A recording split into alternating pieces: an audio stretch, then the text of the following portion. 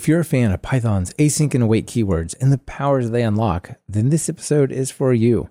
We have Timo Furrer here to share a whole bunch of async IO related Python packages. Timo runs the awesome async IO list, and he and I picked out some of our favorites to share with you. This is Talk Python, episode 389, recorded November 3rd, 2022.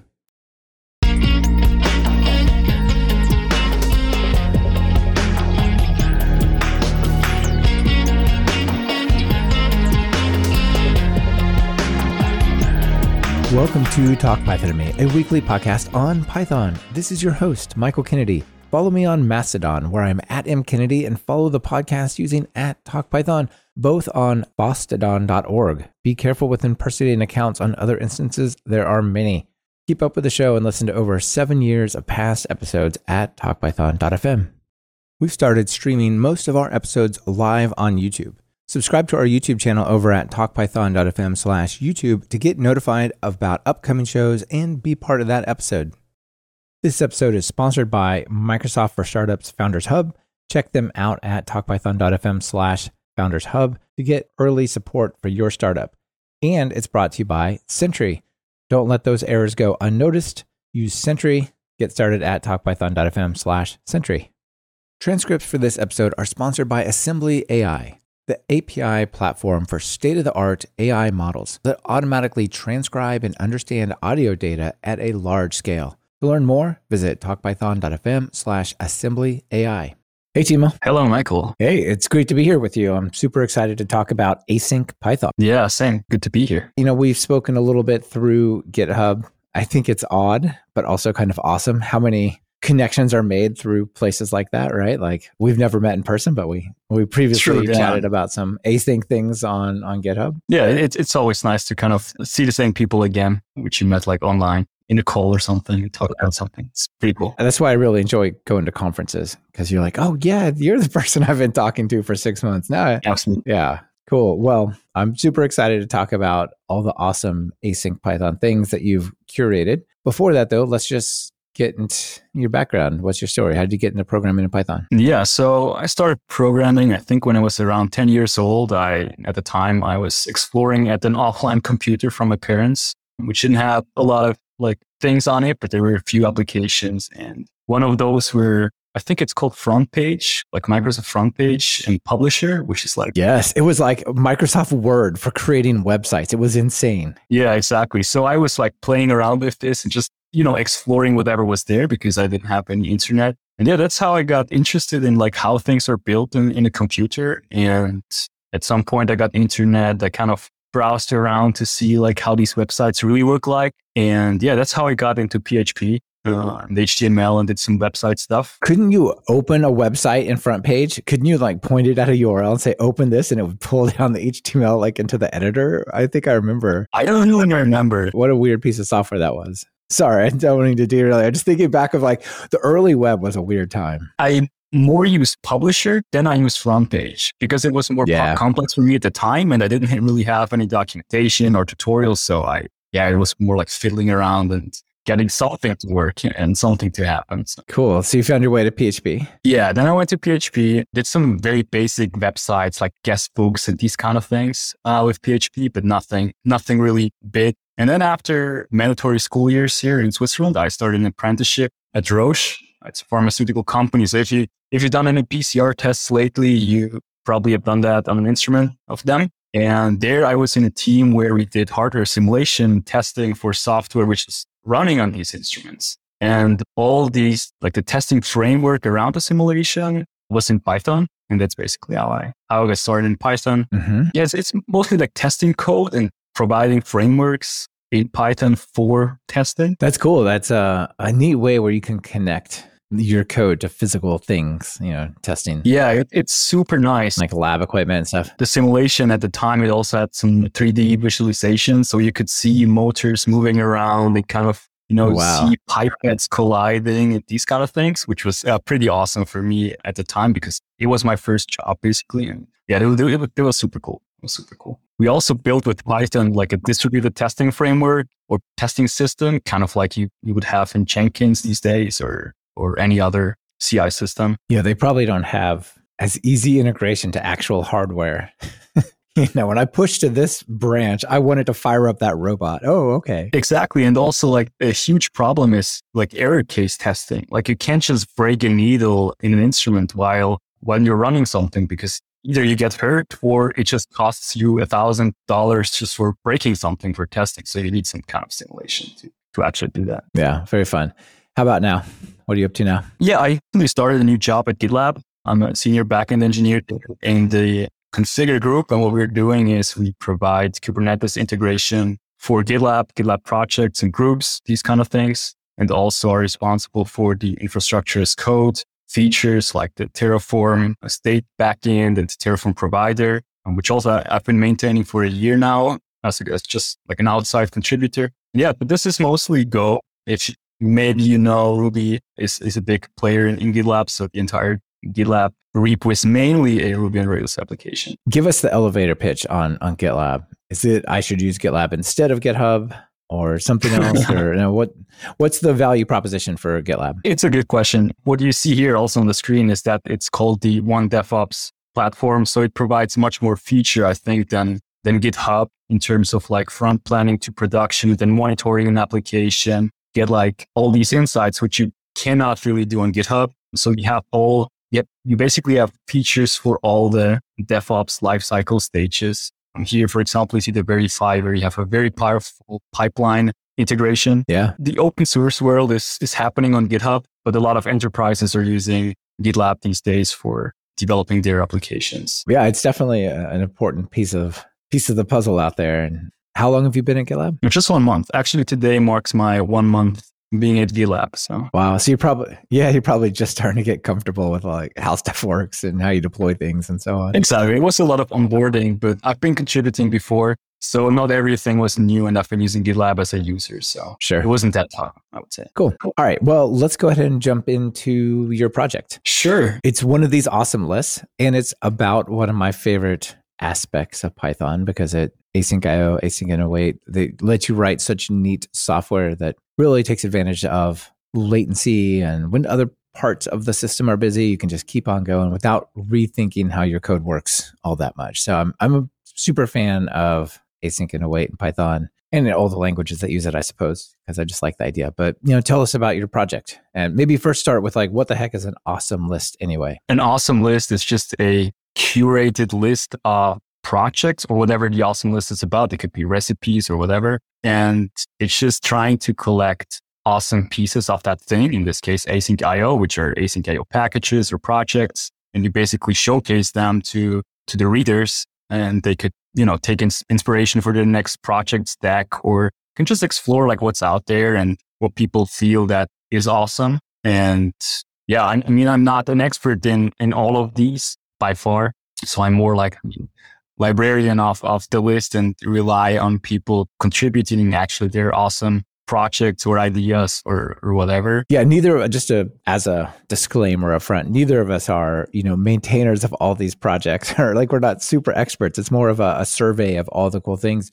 And I do think that's one of the really cool powers of the awesome list. I remember the first time I found awesome Python, I was like, wow, look at all these things I didn't even know existed, right?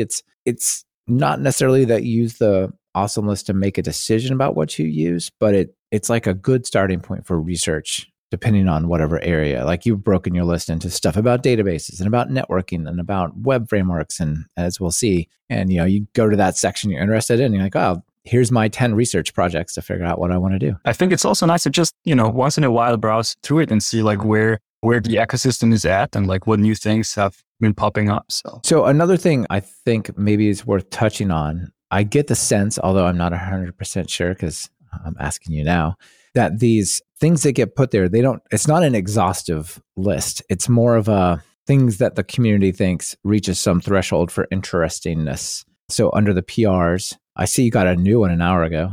Yeah, I saw that. Under the PRs, you have please vote before these are accepted, because like what it means to accept a PR is really to add a line to a README. It's not like a super, oh boy, how does this affect our overall performance? Like there's not a lot of considerations in that regard, but the question is sort of, let's talk about whether it belongs on the list, right? How do things make it on your list? Yeah, it's a very good question. And I've never been really strict about these rules, and maybe I should be, I don't know.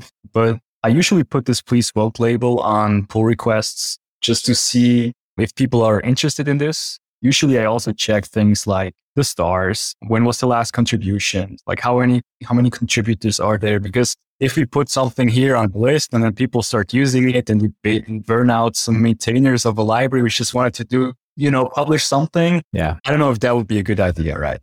Right. And on the other end of the spectrum, you've got, maybe there are people who publish something just for the heck of it, but there's one person, they've touched it 2 years ago, and it's not necessarily something you want to recommend if there's 5 stars and no one using it, and is it really going to be good enough? Okay, cool. So I'm guessing it's open for people to go and do more PRs and suggest more things if they listen to the show and they're like, but you forgot about this awesome thing. Yeah. If people are listening and have something awesome, please create a pull request. Always great to have some addition. Yeah, cool. All right. Well, let's go through it. So I think we'll just take it section by section or topic by topic. And I know you pulled out a couple of things that are interesting to you. I grabbed a couple as well, and we'll just touch on them. Kind of work on that awareness and cover the broad spectrum of what's available. So we'll take it. I guess the top section that you have here, probably the most important section, I would say, is web frameworks, right? There's some interesting ones. First of all, it's kind of notable, the ones that are not there yet. Maybe there's some PRs that should be making their way there. The really traditional web frameworks that people think about are not there, right? We don't see Flask directly, although through Court it's there, which is kind of its full async implementation. Django is not listed. Bottle, Pyramid, bunch of these older ones. But the really hot new ones are here, right? Like we've got Fast API and Sanic and some of the others as well. I guess people are just probably more excited about those. And then, they're kind of hyped and add those. And that's probably why they end up here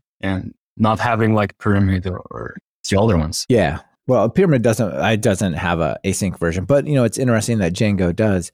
And I think maybe somebody should do a PR for Django now that it actually properly supports all the way to the database layer. But, until recently it didn't. And what's notable, I think, about all of these frameworks that are here on the web one, and pretty much for many of the others as well, is not just they have a capability to do async, but they were kind of born to be async, right? Yeah, you're right. And I think also some of them, they're not all on the same level, I would say. Like we have Starlet, which may be like a very lightweight framework that others kind of build on top, like Fast API, which, Starlet may be more comparable to Quart than Quart is to Fast API, right? So we have these kind of different layers where people could build upon, and so it's some variety here. Yeah, and you've got a couple of WebSocket style ones in here as well that are maybe not full frameworks, but they work in that regard. Yeah, so, notable to me here, certainly, Fast API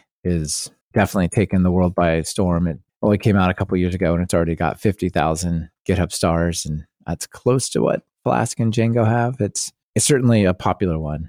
Yeah. Have you got any chance to play with Fast API? I do, yeah. Or I did. At my last job, we built some applications on top of Fast API. And we also, at Roche, we open source one, which is kind of nice. I always like the Fast API experience overall. Like, the documentation is super nice. I think Sebastian did a great job in also taking the extra mile to explain more general concepts in a Fast API, like introduction into async IO and these kind of things, which the others do not have. They don't need to, but it's just that you can see that they really care about the community and the users of Fast API to make it very easy to put something into production. It definitely stands out in that regard for sure. And so Fast API is notable. I also think another one worth giving a shout out to is Starlet.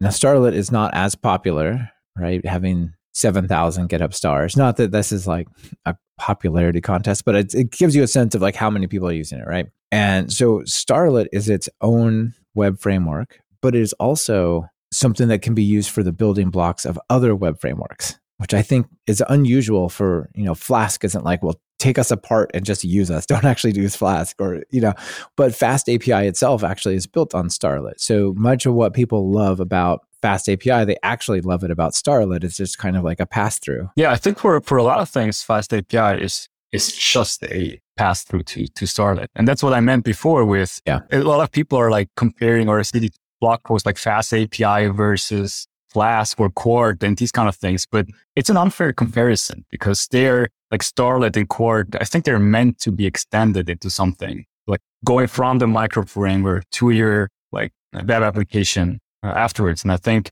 you will have either start using Fast API if you need all these features. Then, it depends on the use case, I guess. Very cool to learn about that one. Also, Sanic. I hadn't really been tracking Sanic until recent. I had been and then kind of didn't pay too much attention. But this is a pretty popular framework, 16,000 stars. And yeah, it's kind of got its own philosophy. It's a little bit like Starlet, actually, in its style. I've never used it. I've seen it around, but I never really looked into it. So what is it that it has a different style? What do you mean? Well, so many of the web frameworks, that's a great question. So many of the web frameworks these days are like, we're a brand new web framework. We look just like Flask, except, we're just like Flask, but we're API oriented. And we come with auto documentation. We're just like Flask, but we do this other slightly different thing. They're all like, you create an app and then you say app.get or app.route and you kind of build up out of a blueprint or an API router style of like separator, right? There's so many of these new web frameworks that are like highly inspired by Flask, but they don't carry over the same runtime. They carry over kind of the shell API concepts, right? And Sanic is not so much like that. So if you go and check out Sanic, they have like a good getting started. Let's see if I can pull up an example. They have a huge button that says get started. Maybe I should click that. So if you look at the way that it works is you just create functions. They're using this app.get. So I saw some, I believe, that were you just say, here's a function, here's its URL, go and call it, right? Where it's a little more assemble it back together. But yeah, anyway, it's an interesting web framework as well. A little bit different. And I think it's really nice that there's all these people attempting different perspectives on solving the same problem. It's cool. And probably depending on the use case, one suits you better than the other. I mean, it's not that Fast API just because it had so many stars that it's always the best choice, right? Maybe Quark is better for your use case because you want something very minimalistic or something you can extend in your own ways. Yeah. And some of these, like Sanic, just added this ability to have background workers that are managed. So you don't have to go all the way to like a Celery worker type of infrastructure. Just the web framework will manage it. And I believe Starlet also has that. Yeah. I guess one more thing to give a shout out to is the stuff from the Encode folks. There's a lot of those appearing here. So they've got Starlet, they've got HTTPX and UVicorn, right? Once you get one of these frameworks, you got to run it, right? Yeah. And probably it's one of the most popular for production, I think. At least that's what we've been using. And we've been super happy. I mean, works great. Super fast. If you use it with UV Loop. Yeah. UV Loop will make an appearance a little bit later as well. But yeah, I've been using UVicorn for production also. I'm loving it. Okay. And I guess also one thing I'll put into the show notes here is, can't remember which framework had this that I pulled it up. It might have been Sanic or Starlet, one of those two. But they created a filter across the Tech and Power Web framework benchmarks that just highlight the Python ones, right? Because there's how many? 290 frameworks in this. I don't really care what this obscure Rust, the super lightweight thing does because it's not a full web framework and I will never use it and so on. So it's kind of interesting to compare just the like raw basic ones or whatever. But if people are, doesn't necessarily matter too much, but if you kind of want to get a sense of what performance looks like across all of these, here's, I'll put a link to the Tech and Power benchmarks. I don't know. What do you think about these things? Does this influence you to see, Sanic is above Fast API or do you not care? It's nice to see those comparisons and kind of see how the theory optimization in these frameworks kind of translate to practice. But in the real world, I would say that it doesn't really matter too much because it's probably your business logic which is slowing you down. Yes. And these kind of things or latency to your database or whatever, and not the framework itself. So I would take those with a grain of salt. Yeah, it's kind of like asking, well, if I have a tight loop and I increment a number, how fast can I do that? It's like, okay, well, sure, C++ is super fast for that, but that's not what real software does. Real software interacts with all these things, and like that difference you think is so huge is like a little marginal bit over the real work. This portion of Talk Python to Me is brought to you by Microsoft for Startups Founders Hub. Starting a business is hard. By some estimates, over 90% of startups will go out of business in just their first year. With that in mind, Microsoft for Startups set out to understand what startups need to be successful and to create a digital platform to help them overcome those challenges. Microsoft for Startups Founders Hub was born. Founders Hub provides all founders at any stage with free resources to solve their startup challenges. The platform provides technology benefits, access to expert guidance and skilled resources, mentorship and networking connections, and much more. Unlike others in the industry, Microsoft for Startups Founders Hub doesn't require startups to be investor-backed or third-party validated to participate. Founders Hub is truly open to all. So what do you get if you join them? You speed up your development with free access to GitHub and Microsoft Cloud computing resources and the ability to unlock more credits over time. To help your startup innovate, Founders Hub is partnering with innovative companies like OpenAI, a global leader in AI research and development, to provide exclusive benefits and discounts. Through Microsoft for Startups Founders Hub, becoming a founder is no longer about who you know. You'll have access to their mentorship network, giving you a pool of hundreds of mentors across a range of disciplines and areas like idea validation, fundraising, management and coaching, sales and marketing, as well as specific technical stress points. You'll be able to book a one-on-one meeting with the mentors, many of whom are former founders themselves.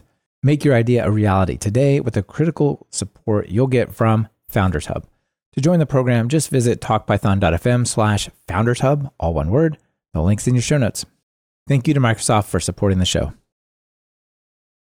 Yeah, and I would also say that most of the people don't actually need that speed. If you may need it, you may also choose another language, or, if this really is a thing for you, then I don't know if this micro optimizations between SANIC and Fast API really brings you much benefit. I would certainly say pick the API that makes you happy, the programming API and the framework that makes you happy, and just go with that. Yeah, good advice. All right, let's see. Are we on to our next section? We are message queues.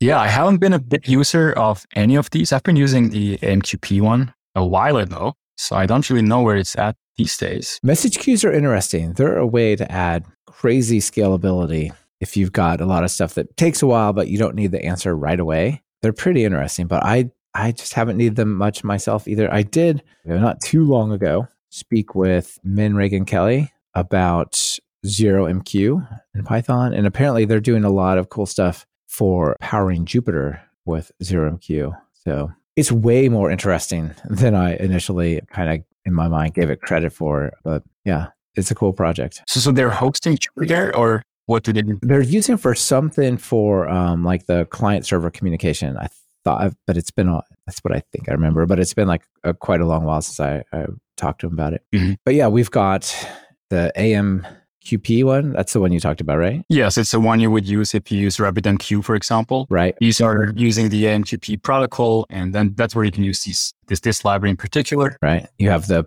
PyZMQ. That's the ZeroMQ one I was talking about. And then some others, one for like Apache Kafka, for example. But again, anytime you're talking, these are usually separate processes, sometimes on separate machines. You're doing network comms. Like if you have the word, I'm talking over a network, then async and await. I mean, async IO, like what does the IO stand for, right? And I think point being also here is that you have async IO libraries for pretty much all message queues out there these days. I mean, every time I looked and looked for a library, something was out there and you could use. All right, let's move on to the next one, which is the database stuff. So I think this is another area where especially in the web apps, you're spending a lot of time waiting. So thinking about your asynchronous database driver is super important, right? Yeah, absolutely. And I think it's not too long ago when there wasn't really good support for async IO and databases. It's great to see that a lot of projects are now supporting it. And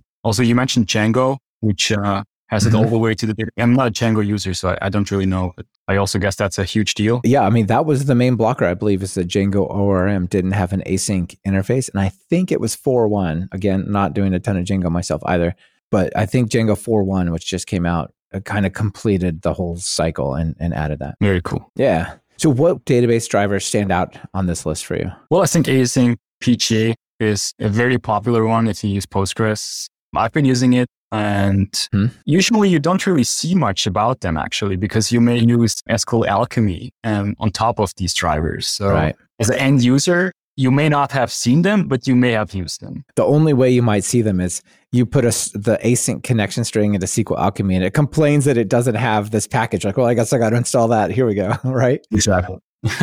Yeah. Yeah. So certainly the async PG one, I think, is pretty interesting. This one is from the EdgeDB folks, right? Is that Magic, I believe? Yeah, Magic Stack, like Yuri and crew over there. So the same people that do UV loop, right?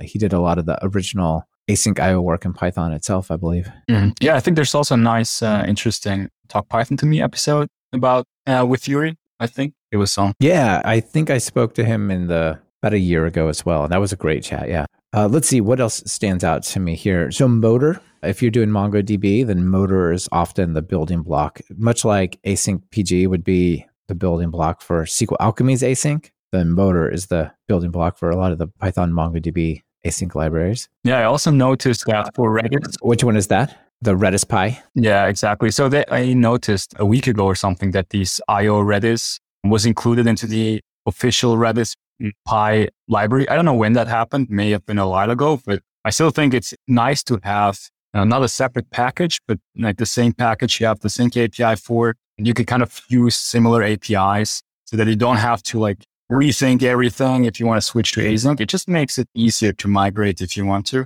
Also move back if you, for some reason. So I agree. Some of these have both APIs. Like for example, SQL Alchemy, you can create an async setup, connection string engine sequence, or you can do a synchronous one. And depending on what you're doing, you might like this utility doesn't want to be async, so we're just going to go and use the sync API. But your web app or API might want the async version. Let's see a couple more notables here. The Piccolo one, I think, is pretty interesting because I really think the query syntax for this one is quite expressive. Have you played with Piccolo? I have not, but I still admire its query style. I recently checked it out though, and I also had the same impression that the query syntax is super nice because compared to others like Prisma, I also looked at lately, and while they have type safety with like type sticks, here you actually have the Python symbols or variables you can use, which is, I think, a little bit nicer than having strings, even though they can be auto-completed. Yeah, and when you do refactoring, like it understands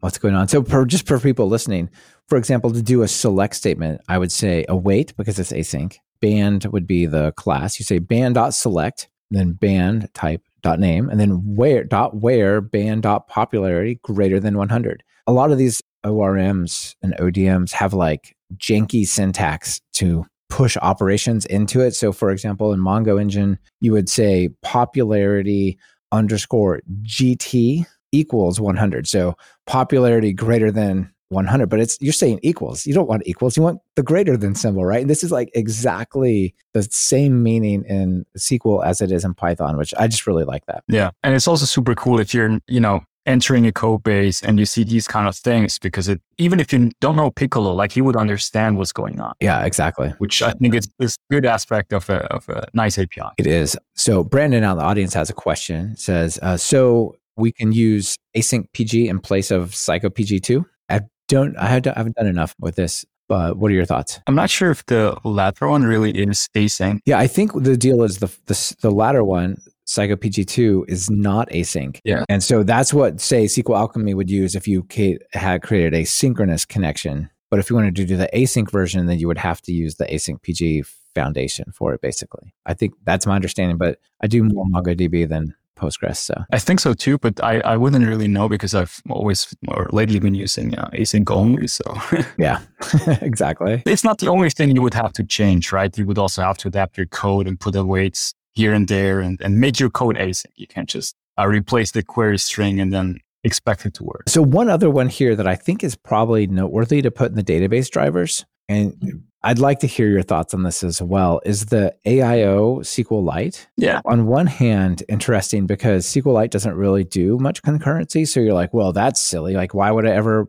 want to use AIOs, like the async IO with it if it doesn't really do that? But if you're writing a web API or website or something that uses SQL Alchemy and you want to on dev use SQLite just for like a simple test and you want to use Postgres in production, well, guess what? Your async code will fail to run on SQL Alchemy unless you have AIO SQLite as the foundation, like we just talked about. So it kind of allows you to still test your code and run it, even though you wouldn't necessarily directly use it? Yeah, I think we've always been using AO as Lite for testing purposes. Super nice because you can use like in-memory databases and don't need to worry about the setup too much. And it just works basically. Yeah. I need to be careful though for a few features. Yeah.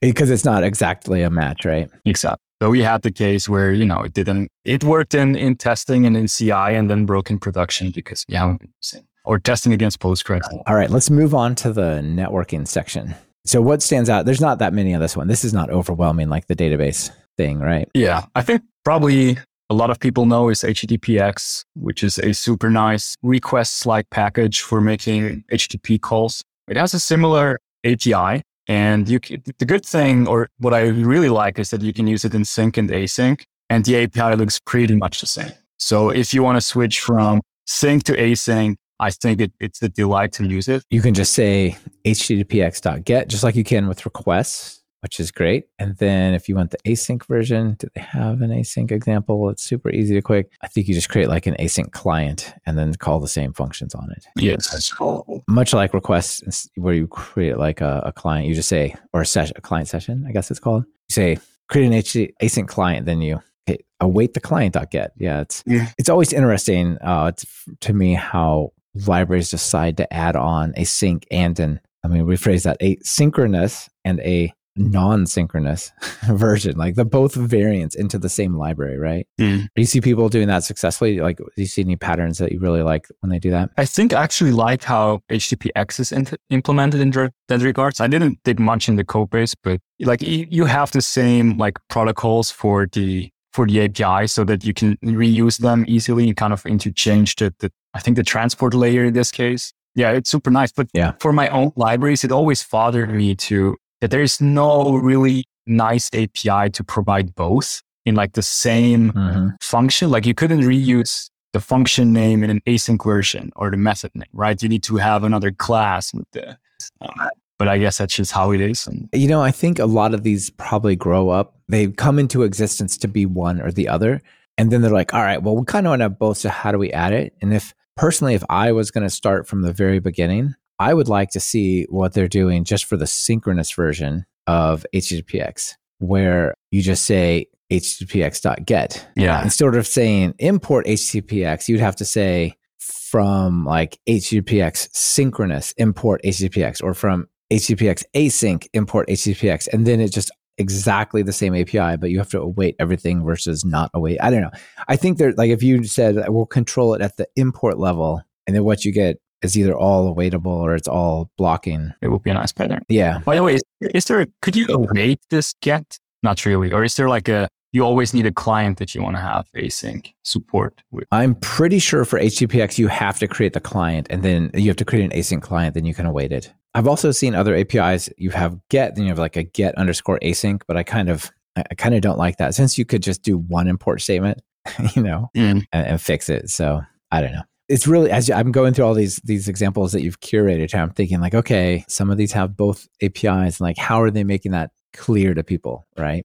What else is noteworthy on that list? I think maybe we could just super quick touch on it. You've got an async SSH library, like literally that's its name, and a DNS and a ping, right? I haven't either. It's nice to have like here at least to have some, if you want to do a ping, like it may not be obvious what to use. So I think it's a good one, or at least people consider it a good one. So I think it's nice adding those to the list. So there are a few like niche libraries on the list, which wouldn't make a huge, like they wouldn't get many votes probably if you do this, because they're not broadly useful. You're like, oh my goodness, I've been building a DNS system. I'm so glad I found AIO DNS. But actually some of the frameworks, like I believe HTTPX uses that under the covers. Pretty sure. Something I played with recently was like using AIO DNS under the covers to make its work a little more asynchronous. Yeah, it will make sense. Yeah. Excellent. All right. Tell us about the testing story. I mean, here of the ones we see on the screen, there's IO mock, there's async test, PyTest async IO,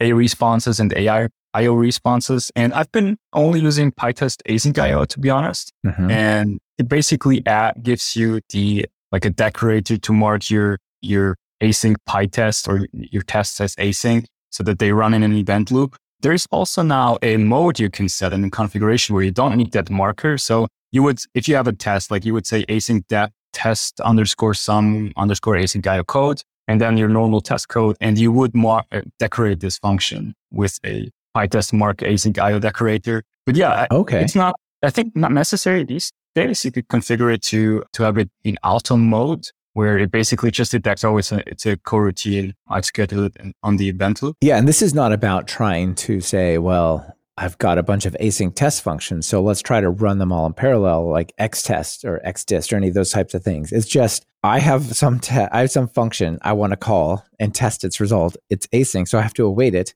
In order to await it, the test function itself must be async. And now how do I run it, right? Like, now what? I think the other way would be kind of cumbersome to create an event loop every time and then schedule your coroutine in there, and PyTest async IO just does that for you. Sure, you could do it, but it would make the code not look normal. It'd be like all these weird things you have to do to like async to syncify it. And we'll see some frameworks that might even do something in that regard for you. But yeah, this is really nice. It just seems like if you're testing code that is async, clearly this is something like this is what you want. Mm-hmm. Also, mocking. I hadn't really thought about mocking async methods, but I guess you need some. I've done this, but I haven't used this IO mock. So there is, I think even in unit test mock, there's an async mock, like a class, which you can use. I'm not really sure why you would need this. This has changed 6 years ago. I wonder if the asynchronous mocking capabilities were not in the framework itself when this got created. And then probably like, you know what, we should just be able to test our own stuff. So let's fix that. Yeah, I'm guessing. Okay. Pretty nice. You mentioned UV loop before in one of the sections. This is maybe the only section that has a single item in it, but it's a big one. UV loop, right? Yes. For alternate loops? Yeah, exactly. So you could use, if you run async IO, you can just use the one which is in like C Python. You could just use that. But there is other implementation like this UV loop, which is based on libuv, which is another event loop in C. And it just is super fast compared to the built-in implementation. I think it's great for production use cases. It's so nice because in order to use it, a lot of times if it's just literally installed in the environment, things will use it. Like I believe UVicorn will use it if it finds it and some other things. You don't even have to say, please use it. It's just like, oh, it's available. Let's go. And if for some reason you need to explicitly use it, like in your code, you just say UV loop, you say async IO.set event loop policy, and you pass over the UV loop policy class. And now the rest of your program just uses that. It's really nice. I don't really know any other alternative implementations, actually. Yeah, I don't either, but it's really nice. And it basically bundles up, as you said, libuv. Mm-hmm. They've got some nice performance graphs. It says UV loop makes async IO 2 to 4 times faster. Who wouldn't want your async IO code to just go 2 to 4 times faster with no effort? Yeah, and as you said, it's super easy to install and use. So there's no really downside to do that. Mario has a totally reasonable question. Why wouldn't UV loop just be the standard async IO implementation then? What's the catch? Well, I don't know what the catch is, but I could assume that it's easier to change outside of the C Python development cycle. And probably could be one of the reasons. I don't know. That's a good idea. Also, do you want Python itself to take on libuv as a C dependency? And then third, when I played with UV loop originally, it's been a few years, it didn't work at all on Windows. Like its implementation of libuv was for whatever reason, it just wouldn't install on Windows. And that obviously is a breaking change or a stopper. So maybe even if it works on Windows, maybe there's like some obscure place where Python runs, but libuv won't. Think of like some small device like a Raspberry Pi or whatever. I don't know. Yeah. And I think we're coming down to the discussion you had before about the benchmarking again, that maybe not everyone actually wants this speed or needs this speed. Yeah. Maybe it's just for like very optimized production use cases and you actually need this 4 times faster. And for all the other use cases, maybe it's your code that is slow anyways. You don't really care too much. Yeah. There was a discussion about a few years ago about why is requests not just built into Python, right? They're like, well, there's URL lib stuff in there, but it's way less obvious how to use it compared to just request.get done and response.json when you get your response back and whatnot. And they debated that at the Core Dev Summit. And they decided if we put requests into C Python, kind of like you were saying, is it'll actually slow the progress and the evolution of requests itself. And they wanted to keep this nice library its own thing that could go at its own pace. This portion of Talk Pythonomy is brought to you by Sentry. How would you like to remove a little stress from your life? Do you worry that users may be encountering errors, slowdowns, or crashes with your app right now? Would you even know it until they sent you that support email? How much better would it be to have the error or performance details immediately sent to you, including the call stack and values of local variables and the active user recorded in the report? With Sentry, this is not only possible, it's simple. In fact, we use Sentry on all the TalkPython web properties. We've actually fixed a bug triggered by a user and had the upgrade ready to roll out as we got the support email. That was a great email to write back. Hey, we already saw your error and have already rolled out the fix. Imagine their surprise. Surprise and delight your users. Create your Sentry account at talkpython.fm/Sentry. And if you sign up with the code TalkPython, all one word, it's good for 2 free months of Sentry's business plan, which will give you up to 20 times as many monthly events as well as other features. Create better software, delight your users, and support the podcast. Visit talkpython.fm/Sentry and use the coupon code TalkPython. Yeah, makes sense. I think I also heard that the security there, it's easier to patch the library in like on PyPI and make people install an update than shipping a hotfix release or whatever of Python to fix those security issues. Absolutely. And Brandon just says, I just learned that Fast API Starlet use UV Loop by default. Yeah, that's one of the things I was thinking of. If it's installed in the virtual environment and has access to it, it'll just take it and go. No need to make any changes there. All right, awesome. So that's just the one thing in the alternate loop section, but quite neat indeed. And then there's got to be a miscellaneous, right? There's got to be a utils. There's got to be a helpers. There's got to be something that's just like, well, what the heck is this? Tell us about the grab bag at the end here. Yeah, there's a few here which I find very interesting. The first one here is IOChan, which adds a CSV style concurrency feature. So if you've done some Go programming, you came across channels, I would say. And this IOChan brings these kind of patterns into async IO. So basically what you will have is you can create a channel and then you can have multiple coroutines like a producer and a consumer listening and writing to this channel. And you can have it buffered or not and these kind of things. You can select on multiple channels and react on incoming data, these kind of things. So it's just another way to communicate between your coroutines than what you would probably do with the built-in mechanism. Sure. And a lot of those patterns are incredibly hard to get just right with the event signaling and all those things. And so if you can just hook it in, then it's good to go. You could probably make this work with queues and events and all these, but it's nice to have the abstraction of these these primitives. Yeah, it's a sort of equivalent to saying, well, you've got HTTP server built into Python itself. Like, why do you need Flask? And like, no, we don't want to do this. Other notable ones here, like one that stood out to me is AIO cache, which is pretty straightforward. It's like just a cache, right? Add, get, set, even has a cool increment and so on. But it's async IO and it talks to Redis Memcache, Redis and Memcache, message pack, a bunch of different capabilities it has, right? Yeah, it looks super cool. I haven't used it. But yeah, it's nice that you can just switch out the backends and use something else. Also, the API looks very straightforward with like just .set, .get. It's pretty straightforward to await a cache.get or await a cache.set. Yeah, it seems like a real nice API. The decorators look interesting so that you can cache our coroutines probably. Yeah, exactly. That's just that I didn't really catch that before. You're right. So people are probably familiar with the Func Tools LRU cache, LTS cache, the LRU cache. Yes, I'm like, it's not a T. LRU cache. Thank you. But this is that idea. But instead of saying, well, where you cache that is in memory, as you just say, cache equals Redis,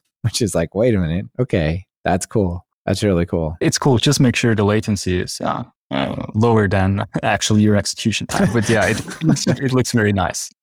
That's a really good point. Like if you call this a bunch of times, then the Redis is far away. Like it actually might just be slower. Yeah. But the CPU will be nice and low, so you'll be fine. You'll be fine. Yes. This is a cool project. Another one that I really like, I think adds some important capabilities is AIO files. Tell us about that one. Yeah, it basically provides you file API support like you have with normal like open and these kind of functions and do it async with async IO. but I'm not sure if I read it here, but I think on some platforms like Linux, it's hard to actually implement this correctly with like epoll and stuff. I don't know if you know more about this, but I heard that it's not really a big benefit actually to run it async. Yeah, I don't know either. What it claims here is it doesn't try to, I don't think it tries to do fancy work with truly hooking into asynchronous stuff in the file. So it just says it's just going to run it on a background thread, basically. Oh, yeah. So it probably creates like a worker thread. And whenever you ask to read, it just in the back, it goes open.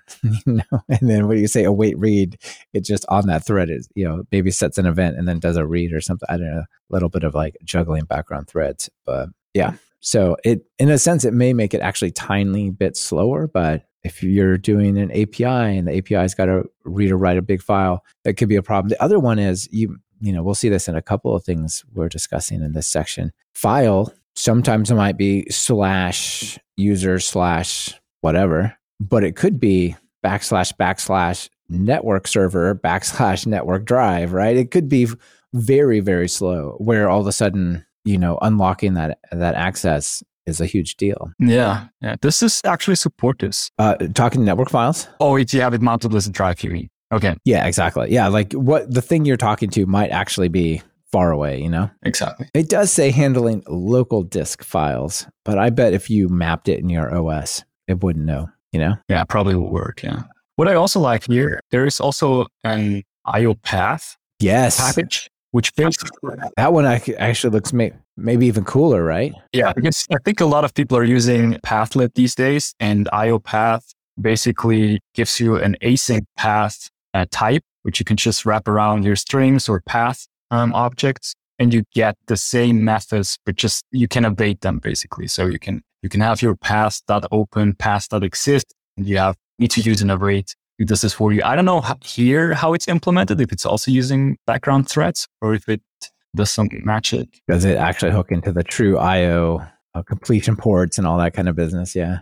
Yeah. So this is really cool. So you could create, we all know about Path from Pathlib. It's super neat. And you can ask it questions like, does it exist? Or, create this directory, or is it a directory? Or you can actually say read bytes, write bytes, read text. There's a lot of things that you would do with a context manager that become just one-liners with Pathlib. And this async path lets you make all those asynchronous. You're like, await, path.exists, await, write bytes, and so on. Mm-hmm. And the cool thing is they really, I think, try to be a drop-in replacement for Pathlib in the async IO world. So if you've been having a code base or have been using Pathlib in an async code base, it's super easy to just switch to an async version of Pathlib. Oh, excellent. It says the implementation here. Let's see. Does it tell us? It inherits from PurePath, which is cool. So you could use it as an argument to some of the pieces that will take path objects directly. It takes advantage of libaio for async IO on Linux, which is probably where you care most about performance because that's where your server is, right? Yeah. I don't know anything about libaio, but that's probably some sort of native type thing going on there. Mm-hmm. Like Linux native asynchronous IO access library. Yeah, that's okay. So maybe this is not just a little bit better. Yeah, maybe it's not just a little bit better than AO files because, well, you can work with path objects, but it has like an OS level implementation as well. That's pretty cool. All right, I'm using it. I'm using it. It looks good. Yeah. That looks like, those are all the ones that jumped out at me. Those two that you called out, those cache and the files, and the path, those three, I guess. Anything else worth mentioning real quick? I think so. I mean, the MISC one is just a miscellaneous package in the miscellaneous packages, I would say. So yeah, when I saw that, I thought this is probably not your thing. Maybe it's in there.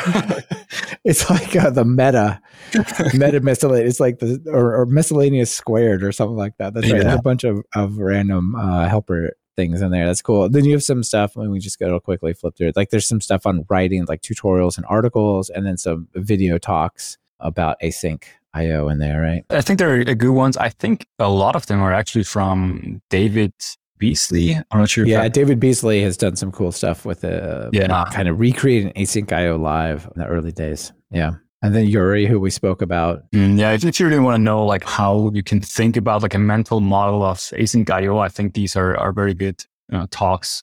Should better understand. Absolutely. Cool. I don't know about this guy though.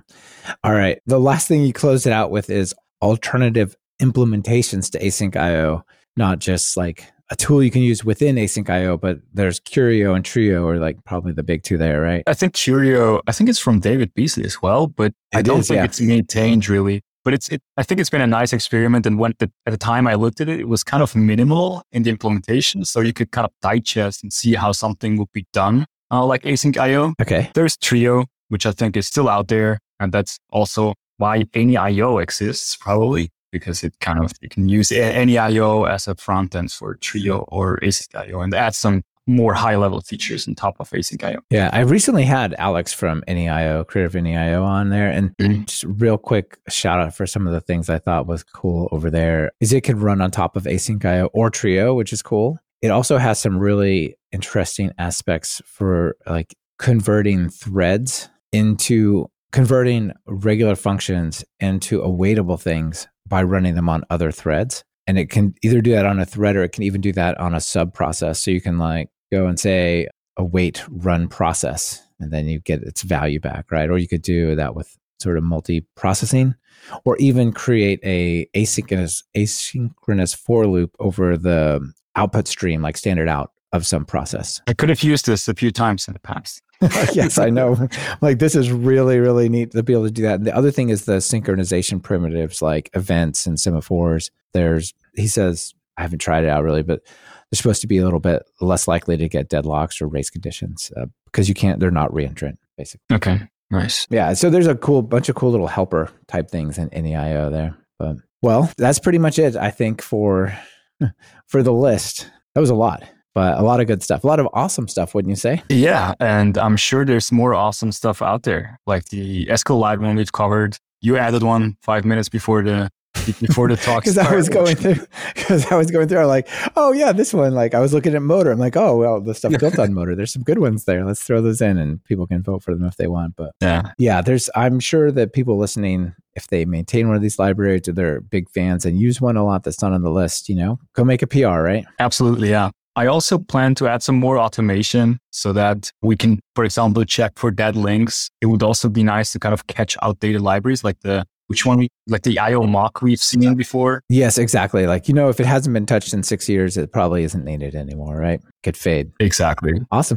I mean, this is a great resource. And I sort of shouted out the popularity of some of these projects to give a sense. Like your list has got 3.7 thousand stars. Like that's pretty awesome. That's a lot of people who got value from it. It is. And I can only recommend to look at these lists, whatever list it is, there are gems in there and it's kind of nice to discover them. Yeah, absolutely. Really quick out in the audience, Matos Logic says Starlight is an async framework built on top of Starlit and Pydantic, which is a good candidate. I didn't actually give a shout out to it, but I thought, oh no, it's not on there. Okay, well, do PRs are accepted and reviewed. Starlight. There you go. Cool. All right. Timo, this is really excellent project here. A ton of people are getting value from it. So thanks for putting it together. Yeah. Thanks to all the people who suggested awesome stuff. So I'm, as I said, merely the maintainer of the list. So keep them coming and we'll make it even better. Excellent. All right. Before we get out of here, final 2 questions. I feel like you could just randomly pick one from your list, but the notable PyPI project you want to give a shout out to? I think it's not even on there, but it will be Tenacity. Oh yeah, Tenacity is good. Yeah. It's a library for retrying stuff. I think it has async. I'm pretty sure it has async. Okay, let's see. But it makes it super nice if you have like network faults. You need async retries. There you go. Yeah, so it's even the same decorated, which is cool from an API perspective. I don't even think you have to import something else, like something differently. Right. Because you can actually inspect the function which is being decorated and you can decide what to run. Mm-hmm. Pretty cool. I suggest you use it if you want to retry something or have like unstable endpoints or whatever. Yeah, has all the features you need.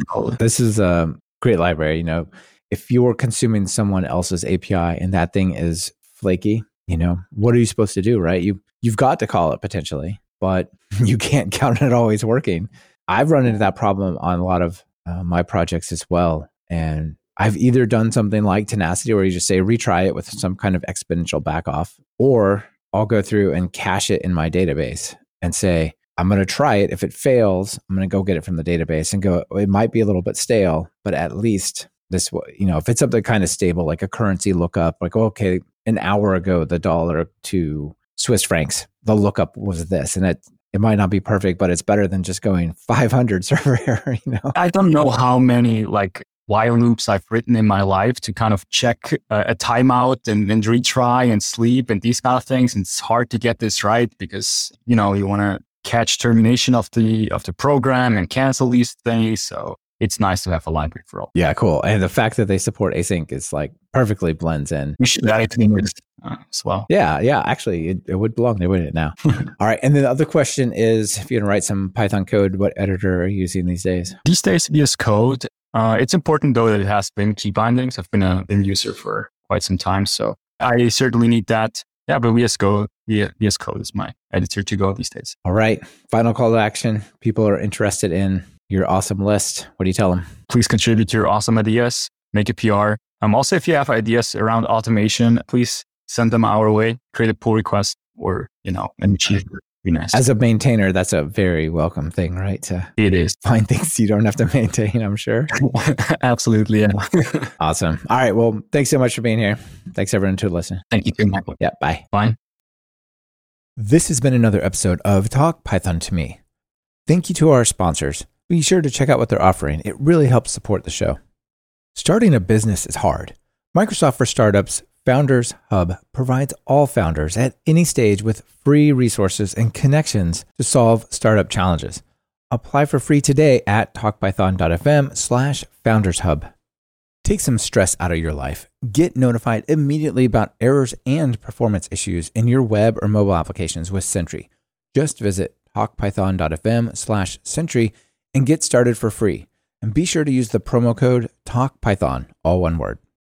Want to level up your Python? We have one of the largest catalogs of Python video courses over at TalkPython. Our content ranges from true beginners to deeply advanced topics like memory and async. And best of all, there's not a subscription in sight. Check it out for yourself at training.talkpython.fm. Be sure to subscribe to the show. Open your favorite podcast app and search for Python. We should be right at the top. You can also find the iTunes feed at /iTunes, the Google Play feed at /play, and the direct RSS feed at /RSS on talkpython.fm. We're live streaming most of our recordings these days. If you want to be part of the show and have your comments featured on the air, be sure to subscribe to our YouTube channel at talkpython.fm/YouTube. This is your host, Michael Kennedy. Thanks so much for listening. I really appreciate it. Now get out there and write some Python code.